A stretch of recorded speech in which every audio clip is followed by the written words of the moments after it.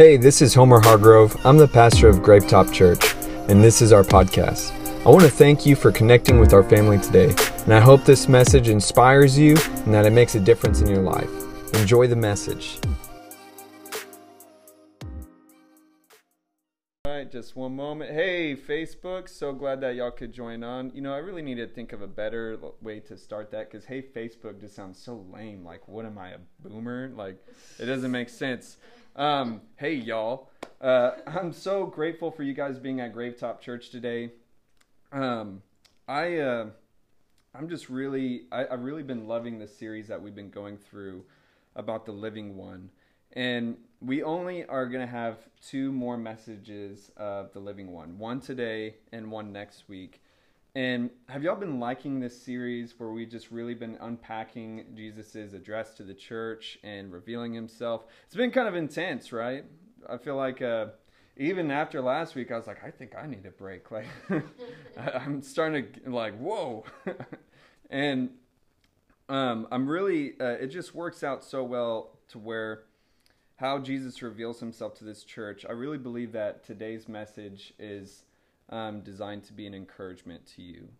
And as we get started, I'm gonna read through the scripture, and we're gonna be in Revelation chapter 2, verses 7 through 13. And I'm gonna read all of the passage first, and then we're gonna go back and unpack the scripture. And today's title is "What I've Been Waiting For." Yeah, see, y'all felt a little encouraged just from that, right? What I've been waiting for. And so the scripture is, "And to the angel of the church in Philadelphia write, He who is holy, who is true, who has the key of David, who opens and no one will shut, who shuts and no one opens, says this, I know your deeds. Behold, I have put before you an open door, which no one can shut. Because you have a little power and have followed my word, and have not denied my name, behold, I will make those of the synagogue of Satan, who say they are Jews and are not, but lie. I will make them come and bow down before your feet, and make them know that I have loved you. Because you have kept my word of perseverance, I also will keep you from the hour of testing, that hour which is about to come upon the whole world, to test those who live on the earth. I am coming quickly. Hold firmly to what you have, so that no one will take your crown. The one who overcomes, I will make him a pillar in the temple of my God, and he will not go out from it any more. And I will write on him the name of my God and the name of the city of my God in the New Jerusalem, which comes down out of heaven from my God, and my new name. The one who has an ear, let him hear what the Spirit says to the churches." What's really interesting about these verses is that when we just read through them, it's so easy to just not understand what we read and move on. And while the scripture, the word of God is powerful enough to still plant seed in our heart to where even when we don't understand it, it grows. What we're doing throughout this whole series is learning how to go back and reread what we read so that we can unpack it and understand it. Y'all feel what I'm saying? And so with our first point we're going to be talking about authority and access. Authority and access. God promotes people based on their integrity, not talent. God promotes people based on their integrity, not talent. I feel like this has become a churchy idea about integrity. And because I feel like it's been talked about, integrity is talked about so commonly, it's lost its weight. I mean, y'all know how I love talking about politics, right? Have y'all noticed that, like, just in the presidential debates, both candidates were talking about integrity, and was not everyone just like kind of scratching the back of their head like, what? Do any of y'all have the capacity to talk about that? And integrity, because that word is just tossed around so much, we have almost lost the depth of its meaning, the strength of what integrity is. Did you know integrity has multiple multiple ways that could be used in vocabulary. You could talk about the integrity of your chair being able to hold you up. And see, I feel like almost like that idea of integrity gives the best display. Integrity is what is able to hold people up. And even when it comes to your job places, have you ever noticed that the best jobs you ever had were with managers and bosses that had great integrity? And some of the worst jobs you've ever had were the managers and bosses that had no integrity. And integrity can cause places to grow. And God promotes people based off of their integrity and not their talent. So often we focus on the reverse and we pursue talent. We pursue showing off. And especially like within our social media complex, we have grown so accustomed to showing the picture of ourselves instead of the real self. And it's so counterintuitive to how God operates. Let's look at this first scripture now. This first verse in verse 7 says, "And to the angel of the church in Philadelphia write, He who is holy, who is true, who has the key of David, who opens and no one will shut, and who shuts and no one will open," says this. So a way to break down scripture is to really, if you have like a Bible, it helps so much to have the actual Bible because you can underline in it. I love the YouVersion Bible app. It's like with kids, that's the only way I can read the Bible is on my phone. But whenever you're trying to understand scripture and you look at a verse and you want to unpack it, one of the ways you do that is you underline the words that are heavy, the ones that are just speak out to you. And so here, when we're looking at how Jesus describes himself, the very first word that we would want to highlight is holy. He defines himself, he is holy, and then it says, who is true. Let's pause right there. Holy and true. Do you see how simple those words are? And we can graze over it and just not really understand the depth of what those words mean, just like how we described integrity. So when it says Jesus is holy, what does that mean? It means that Jesus is pure, authentic, and he's unlike anything else. And so really understanding that the idea of being holy, it means that he's not like anything else. The world tells us that every religion is the same, that Jesus is just like every other religion. But holy means to not be like anything else. It's so indistinguished. It's so distinguished that it's different from anything of this world.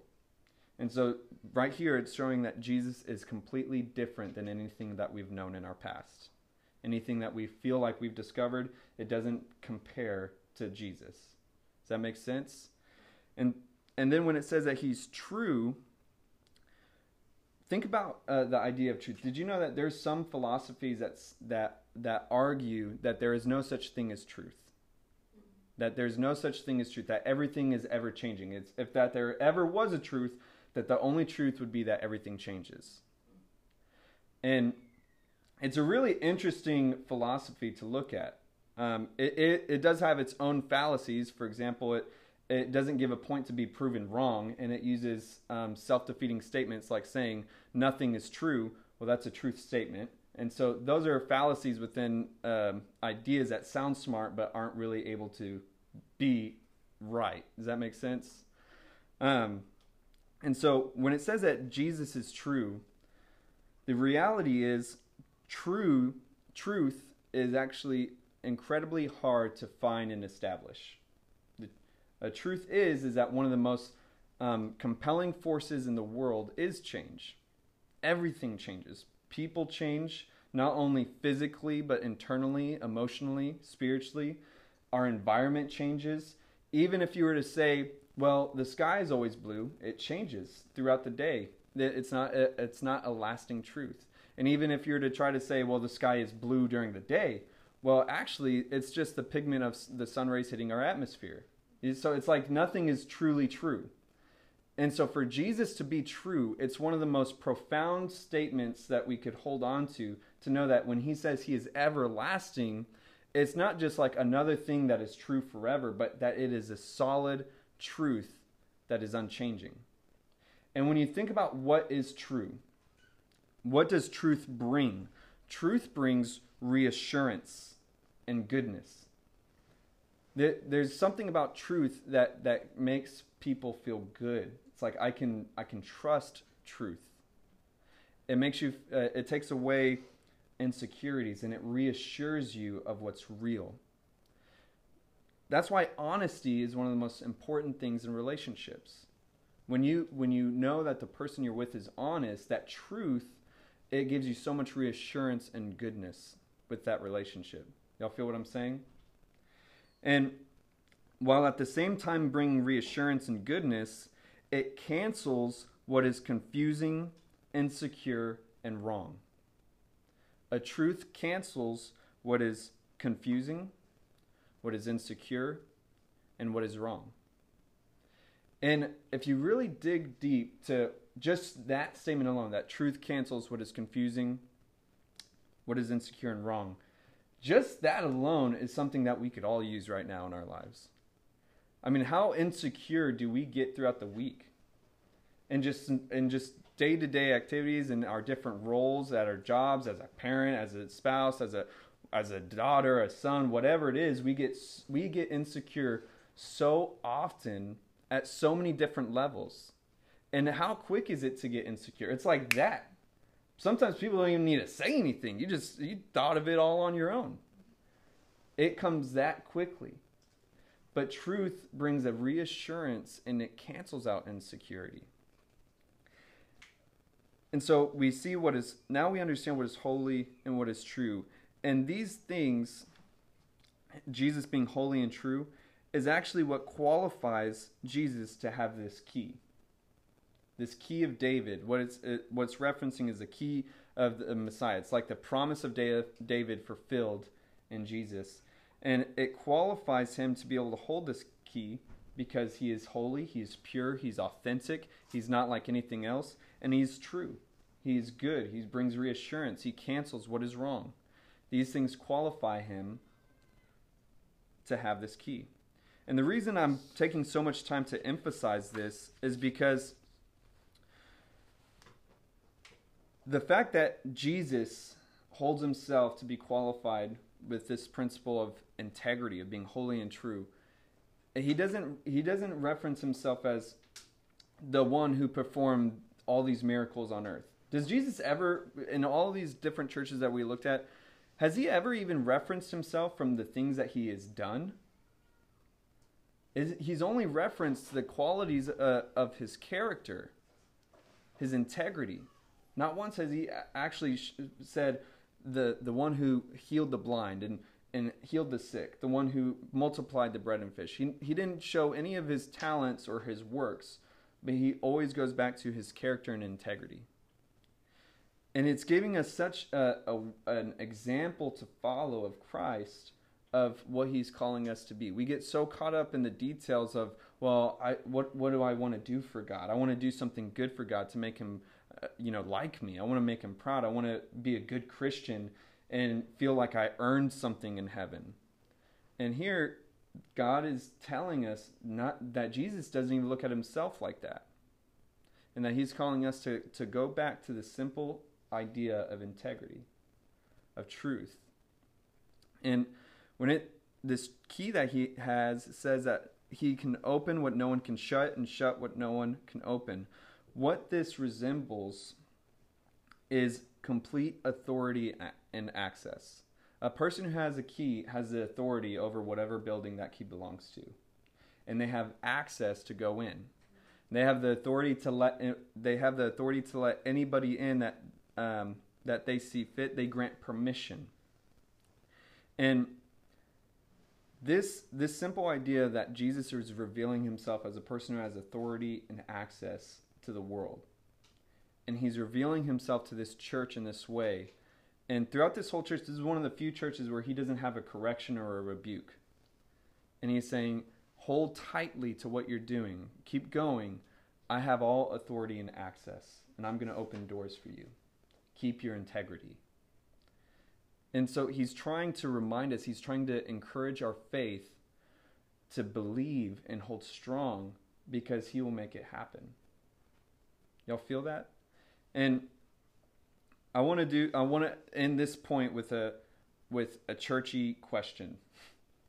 And that is, what areas in your life do you give Jesus authority and access to? What areas in your life do you give Jesus authority and access to? And what areas do you not? And it's not a question to make you feel miserable. It's not a question to make you feel insecure. It's a question to make you think. And ask yourself, well, why don't I let Jesus in that area? What am I afraid of? Because it's a fear that is causing you to not let him in. It's not always this rebellious nature, but more so a fear. Y'all feel that? So, y'all feeling good right now? Y'all like that? We're just starting off okay? So now, let's go into our second point, which is endure the storm. Endure the storm. You will not be attacked for your current position, but for your greater potential. You will not be attacked for your current position, but for your greater potential. Let's look at what he tells his church. I know your deeds. Behold, I have put before you an open door which no one can shut, because you have little power and followed my word and have not denied my name.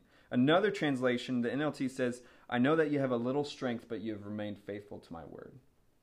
He's saying, I know that you feel weak and that you don't have very much, but you still remain faithful. Behold, I will make those of the synagogue of Satan who say that they are Jews and are not, but lie. I will make them come and bow down before your feet, and I will make them know that I have loved you. What's really special about this verse, especially how it ends, I will make them know that I've loved you. Have you noticed that we have this innate nature to where we want to show how much we love God or how much we love others? I want to, it's like this thing about us where we want to seem like we love God the most.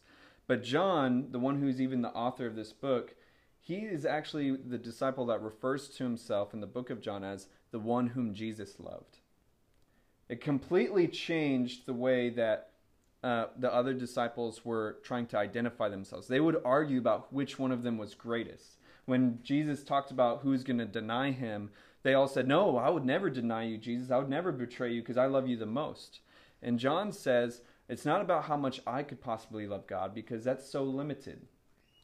It's about how much God loves me. That was his identity. It's about how much God loved him, how much God loves me, which is greater, far greater than any amount that I could love God. And so, unpacking this verse, talking about enduring the storm, this church reveals to us some really close connections, because it shows an oppression that they are experiencing from all sides. And even while feeling so insignificant and weak, they were a target for the enemy. Jesus even tells them, like, I know even with what little power you have, what little strength you have, even Jesus knows it. I know that you're just a small little church right now, and I know that you don't feel strong. And he's telling each of us in our lives, I know that you feel weak, and I know that you feel insignificant, but you've remained faithful. And because they were even feeling insignificant and weak, they were a target of the enemy. Not because of how much great things that they have done, but because of their integrity and because of their potential. Do you see how integrity is literally a target? No matter how strong or weak you may feel, it's a target for the enemy, because that's how much potential it brings. God truly blesses those who keep integrity, who keep to his word. And it is something so powerful that I feel like everything in this world will attack it. It's almost like the moments that you are on this road of integrity and you're trying to be strong in your integrity are the moments where it seems like everything attacks you at once. It makes me think a lot about how most people, when they give their lives to Christ, it becomes some of the hardest times of their life. It feels like that's a moment where all of your past comes crashing over you like a tidal wave. It feels like all of your family that you wanted to lean on distance from you or attack you too. It almost feels like you're in a fight, and in the moment you give your life to Christ, all these other people come in to jump you. And it's at this moment where you feel the oppression from all sides. All of a sudden, your job just starts to not working out. It seems like it'd be easier to just break your integrity at times and lie, or do what everyone else is doing, so that you can stop having to battle this idea of being honest. I think when I was in sales, that was one of the hardest things to overcome. It was so much easier to just lie to the customer like everybody else. It was so much easier. But my integrity would bother me, the thought of doing that. And you have to look at the moments of your life where your integrity is tested. And even at the moment where you choose to choose integrity instead of breaking, it doesn't seem like there's a payoff. In fact, it seems like I knew that would happen. And it seems like there's no sovereignty. It seems like there's no justice. It just all crashed in just like you were afraid of. But see, the moment of integrity right there wasn't for that moment. It was for the future. It was a building block for something greater than what you could see that's right in front of you. Y'all feel what I'm saying? And even for this church, they're feeling that oppression from all sides. That oppression. And it makes me feel like the moments in our lives where we're going through things to where it literally feels suffocating. It literally feels hard to get out of bed because you feel all of this weight, all of this oppression on your chest. And it's those moments where you think, why should I even get up today? Unless you have kids and you're like, I can't even think about that. But it just weighs and weighs and weighs on you. But let's look beyond the oppression that we may be feeling or seeing right now and look at the opportunity that Jesus is talking about here. He says, I will open a door which no one can shut. I don't even know what that looks like practically, right? I just know that it's something good. I mean, like an open door. And what does an open door signify? It means a leaving of the place and oppression that you're at now and entering into a new place. And the way I see it is that these doorways have already been set up for us, but the enemy is the one holding it shut. The things in this world are holding it shut. And trying to keep us in that dark room that we're at right now. But when we find the light, and we have this little tiny match in this room of darkness, it just irritates the enemy so much. Because there's nothing the enemy can do to that light unless you dampen it down yourself. And that little match that we have, I just want you to imagine yourself in this dark room, and that little match that you're holding up, it can only light up so much. You may not be able to, it may not light up your feet, it may not light up behind you, but it's right in front of you and you're able to see the light. And that's what it feels like when you just like have that little bit of faith and you're just looking at that little tiny light and just hoping, but you can feel this darkness attacking you from the back, attacking you under your feet. You can feel it all around you and you're just trying to look at the light because everything else is dark. And that next room is filled with so many more candles. It's filled with so much more light to where the enemy won't be able to attack you like it did in the previous room. Is that this analogy making sense? And the reason that the enemy hates the light so much is because there's nothing he can do about it. Do you ever have to turn on the darkness? No. You only turn on the light and darkness immediately flees. That's how quickly Jesus expels the evil one. That's how quickly he makes the enemy flee. Is that as quickly as you flip on the lights, and all of the darkness rushes out of the room. And so for him to open this door, it's an opportunity. And he's giving this opportunity in the moments where you've remained faithful, even when you had little strength. Even when you just had that little match, but you just held on until it was burning your fingers. You just kept holding on even when it hurt. He has rewards for that. Like, and I'm not talking about just like this idea of like money rewards. Like if you just hold on, keep your faith, God's going to cause you to win the lottery. Not like that. But there's some things that are so intrinsic in value that money can't compare to them. And they're almost like those things deep in our hearts, those dreams, those aspirations, those desires. It makes me think about when I even met my wife.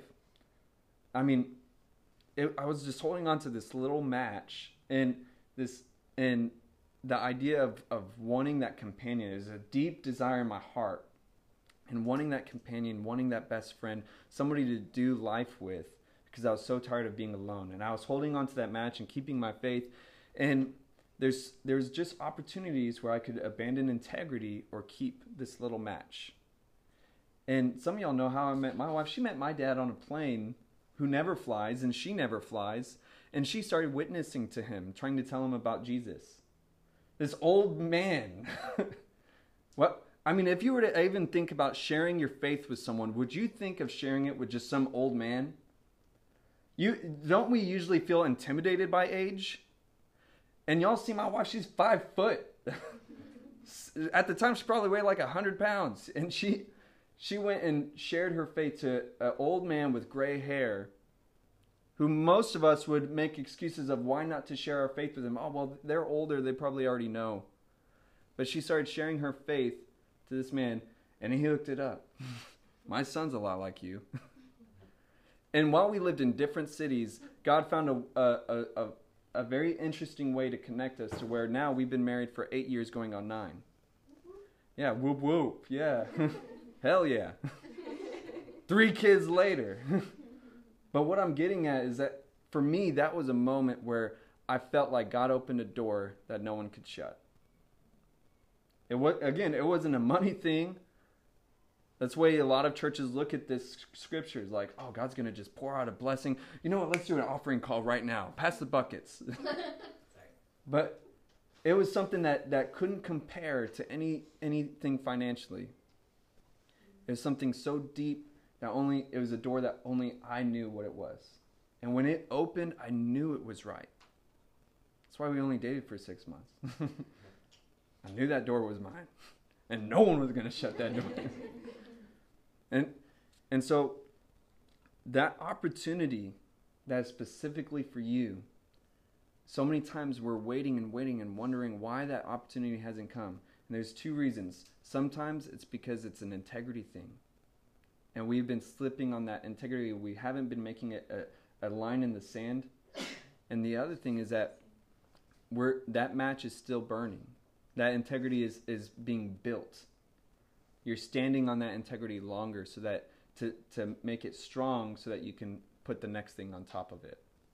Does that make sense? And with opportunity, with all of the oppression you experience going into this new opportunity, that opposition that you were facing before is going to submit to you. Some of you are like, yeah, I want my boss to get on his knees. I want that family member to beg me for forgiveness. Crying. That opposition, it says that he will cause the synagogue of Satan, who say they are Jews but are not, and he will make them come and bow down before you and make them know that I have loved you. See, this idea of that opposition submitting to you, it's what I see is that oftentimes when it's people, it's those who attempt to bypass God and are not able to ignore God's favor on you. There's so many times where people try to bypass God. And in this moment where God opens a door that only is for you, those people that were trying to bypass him, ignore him, and were oppressing you cannot ignore God's favor over you. Because it's like the moments that it doesn't make sense of why you got that promotion. It doesn't make sense why you got married. Like, it doesn't make sense why you got that door opened and they didn't. But that's how powerful God's favor will be, to where no one will be able to ignore God's love for you, his favor over you. Y'all feel what I'm saying? And so my encouragement in this point is to endure the storm. Endure the storm. Endure the storm. And no matter how powerful and loud that storm feels all around you, there's a moment when you just choose to be the rock. Just be a rock. And place firmly in Jesus and keep integrity. And eventually that storm will just break around you and it won't be able to affect you anymore. Y'all feel that? And so now we're going to end on this last point, and that is kept from blank. Y'all like that blank I did? You know, on my notes, it is a straight line. It didn't have those little dashes. But that's a 4K TV, so that's probably why we see the dashes there. It is 1080 on my tablet here. God's presence eliminates the pain of your struggling. God's presence eliminates the pain of your struggling. This last scripture says, "Because you have kept my word of perseverance, I also will keep you from the hour of testing, the hour which is about to come upon the whole world to test those who live on the earth. I'm coming quickly. Hold firmly to what you have, so that no one will take your crown. The one who overcomes, I will make him a pillar in the temple of my God, and he will not go out from it anymore. And I'll write on him the name of my God, and the name of the city of my God, the new Jerusalem, which comes down from out of heaven from my God, and my new name. The one who has an ear, let him hear what the Spirit says to the churches." What we're seeing in this scripture is, one, we see a glimpse of what a rapture looks like, saying, "I will keep you from the time of the great testing." He's talking about Judgment Day. But what we also see is this almost like this ideology of God. You know, we consistently see God make references to where if you do this, I'll do this. If you stand before and keep my name among men, then I will keep you in the Lamb's Book of Life. If you deny me in front of people, then I'll deny you in front of my Father. He has this these conditional aspects that he puts in Scripture. His love is unconditional, but some of the protections that he has, these promises that he's given us, are conditional. Does that make sense? And when we look at this scripture and looking at the application to our lives and our hearts, we see this very powerful idea that when you keep God's word, he will keep you from eternal harm, but also from pain of what you are currently struggling with. We see this idea of him, you've kept perseverance, so I'll keep you from the synagogue of Satan. We see so consistently that God is holding firmly to his promise to us, and so that we should hold firmly to this integrity, to this faith that we've put. And notice this part where it says, "Hold firmly so that no one will take your crown." It really reminds us of the struggle that we're in. This idea of someone trying to take your crown, something that was given to you, but others can take if we let them. And the world truly wants you to forfeit your future. The world truly wants you to forfeit your future, eternally and in this world. It makes me think of just like a teenager. At the time when you're a teenager, you don't really grasp the idea of your future. And even for me, a lot of it was just like, I didn't think I was going to live past 20. I just couldn't even imagine living past that age. When it was the idea of like college, and it was like, well, I'll probably be dead by then, so I'll just live in the moment. And when I look at what the world describes as like just simple peer pressures, and common experiences for American kids, they just gotta get it out of this system. I mean, did you ever think as a kid when you had that adult tell you, oh, they just need to get out of the system, that you'd actually become addicted to alcohol? You thought you were just going to get it out of your system at 16. That's why you're able to drink early. And then all of a sudden, you can't put the bottle down. You know, these are moments where I think back to and saw how it wasn't just a moment of an experience that every teenager goes through, but that was an attack on my future. I would have much rather not been forced to drink tequila shots in 7th grade and not struggle with an addiction to alcohol than have that experience at the moment. But see, the world warps the way that people's perspectives operate to where everything is just permissible right now, and it's just something that we experience in the moment. And that has nothing to do with building an integrity that can last in your future. Y'all feel what I'm saying? And now let's move on past our teenage years. That's just to give us a glimpse. Let's look into right now and the things that are trying to keep us from our future now in this world and eternally. And there's truly just things working behind the scenes and in front of us that are constantly trying to take away our attention from what's really important. I think the biggest eye-opener for me,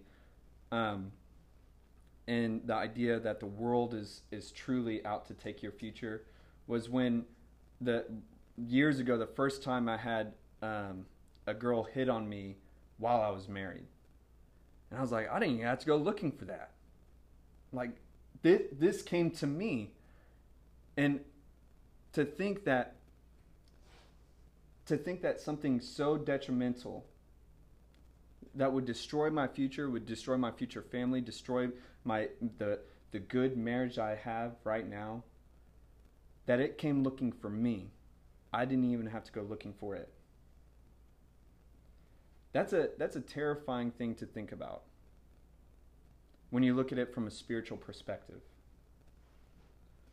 We often think, well, I just got to stay busy to keep out of trouble.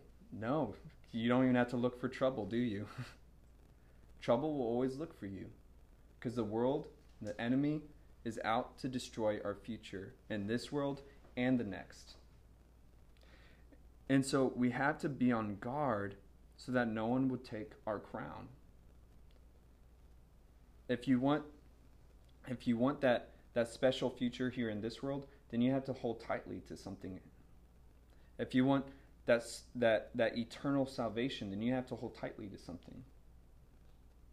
You know, I know that I give a lot of references to marriage, but it's because I feel like marriage has become such a bad rap. Marriage has become like just like an ugly word when it truly has a potential to be special. And I've often heard people tell me and my wife, like when they're talking about marriage and stuff and how bad their marriage is or was, I hear the saying, well, you know, the grass is always greener. And it's a really simple complex, but we often think, well, this land was just no good. I thought it looked good from afar, but now that I bought the land, it's no good, and I just need to sell it and get rid of it and go to the next one. But every yard takes watering and care. I ever since I had to water my grass, I've realized how much harder it is actually to keep your grass green, especially in Texas, right? And when you think about how much work it takes to build a good marriage, me and my wife, we have a great marriage, right? Y'all see it? That's all right. Y'all saw it? You're like, wow, they're such a perfect couple. Yeah. I don't know if y'all look mad or sarcastically smiling or what, but what I'm getting at is that the moments that we've had were moments where one of us was weak and the other was strong to hold tightly. Moments like that. Moments to where There's a firm decisions that we'd have to make consistently over and over. When you think about the person that got the promotion, they're often the people that held firmly to showing up on time, held firmly to taking on the extra projects while everyone was complaining about the boss, or he doesn't know what he's doing. That's not my job. The person that got the promotion was the one that was taking all those stupid projects that, y'all know what I'm saying? It's about holding firmly and not letting anyone take your future. Holding firmly to it. And this struggle that we go through is very painful. I think about the moments that you've struggled in your life, and has not experienced so much pain. Just raising kids. My girl isn't even 3 years old yet. And I'm like, oh my God. It is so painful to be a parent. And the struggle that we go through is consistent for the rest of our lives. We are always going to have a struggle. We're going to have struggle in the normal basics of life, like marriage, parenting, singleness, jobs, careers. And we're especially going to have struggles in our aspirations. If you want to start your own business, if you want to do something greater, if you want to rise above, you're going to struggle. Struggle is going to be innate to everything we do on this world because of the curse of Adam. The curse of Adam was that by the sweat of your brow, you will reap. And it goes on to say even thorns and thistles. By the sweat of your brow, you're going to be able to just survive. And so what it's saying is that this world is cursed with struggling. But the difference here is that when it starts talking about how his promise is an everlasting time with no more pain to that struggle. When it says he will make you a pillar in the temple and place not to move, what it's saying is that you're going to be in the presence of God and you're not going to move from it. The presence of God brings peace. Do you know that Jesus' last promise to the disciples before he was taken away to the cross was that the thing that I leave you is peace. I give you peace as a gift to you. That was right before every single one of the disciples were martyred and tortured for their faith. And he promised them peace. Even in their struggling and their anguish, they were able to have peace. That's why Paul and Silas were able to sing in the prison cells after being beaten all day, because they had a peace. And see, there's not a promise that God will end our struggling. That's where we've taken misconceptions from church preachings, thinking that, well, once I give my life to God, I won't struggle anymore. No, we're going to continue to struggle, but the difference is we get to have God's peace with it too. I don't have to smoke weed anymore to have peace through my struggling. I don't have to go to the things of this world anymore to make through the pain of my struggling. God's peace is sufficient and even greater. Y'all feel me? And this promise of peace, he also says that he will write on you the name of God, the name of God's city, and Jesus' new name in the resurrection. And what this is all signifying is this idea of him truly possessing us, having us, holding us belonging to him. And we have so many doubts in this world, so many struggles, so many insecurities, and just plain out agony that we experience in this world. But when we set our mind to endure it and look for God's peace in the middle of the storm, it truly brings about this special possession of the Holy Spirit to where it consumes you and you feel differently than you ever did before going through it. And I want us all to close our eyes and bow our heads. And I really believe that this title that we talked about today, What I've Been Waiting For, there's so many things that we're waiting for right now. Even some of y'all with you're waiting for the tax return and stimulus check, and you're thinking, oh, I'm waiting for that so I can get this, so I can pay that. Some of you have been waiting for things that are deeper. When I talk about peace in your day, that's what you've been waiting for. Talking about being happy. Even just that, the idea of being happy within yourself. That's something you've been waiting for. And maybe right now, you've been waiting for God to just speak to you. Just waiting for God to speak to you. Make it clear. What is it that you're trying to tell me? What do I need to know? And if you're here right now, and at some point in this message, you just have this feeling within yourself that you need to trust in Jesus. Especially if it's the first time you've ever felt this decision needing to happen. The Bible says that today is a day of salvation. Jesus consistently urges us to not wait till tomorrow, but make a choice today. And if that's you and you feel that stirring in your heart, with every head bowed and eye closed, I want you to just slip your hand up in the air. I'm not going to ask you to come to the front or anything. I just want you to have this moment between you and God and say, I know you see me. I see your hands. And now I want those of you who are here and you're just thinking about something in particular that's between you and God in a spiritual moment, and I want you to just talk to God right where you're at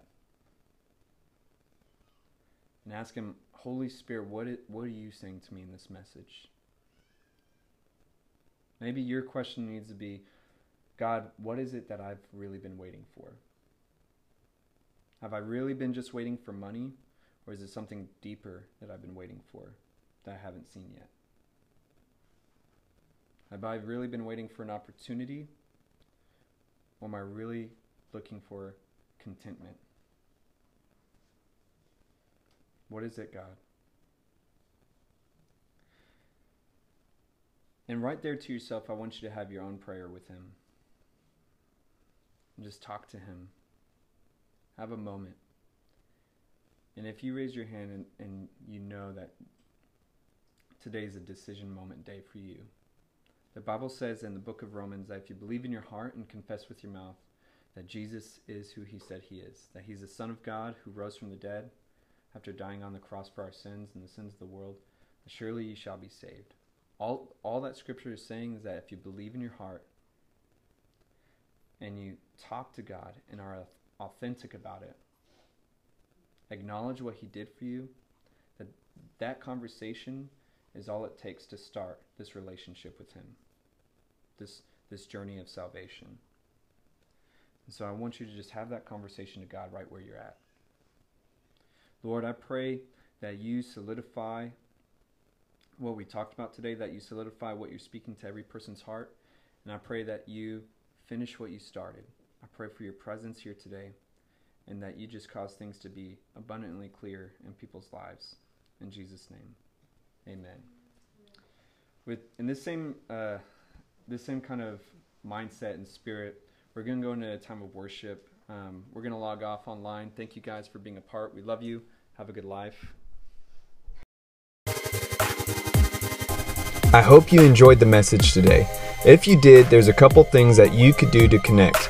First is to subscribe to our show so that the most recent episode will always be in your feed, ready when you are. And second is if this ministry has impacted you and you'd like to help us continue to reach others, you can click the link in the description or visit our website, gravetop.com, and you can give now. I'll see you next time on the Gravetop Church podcast.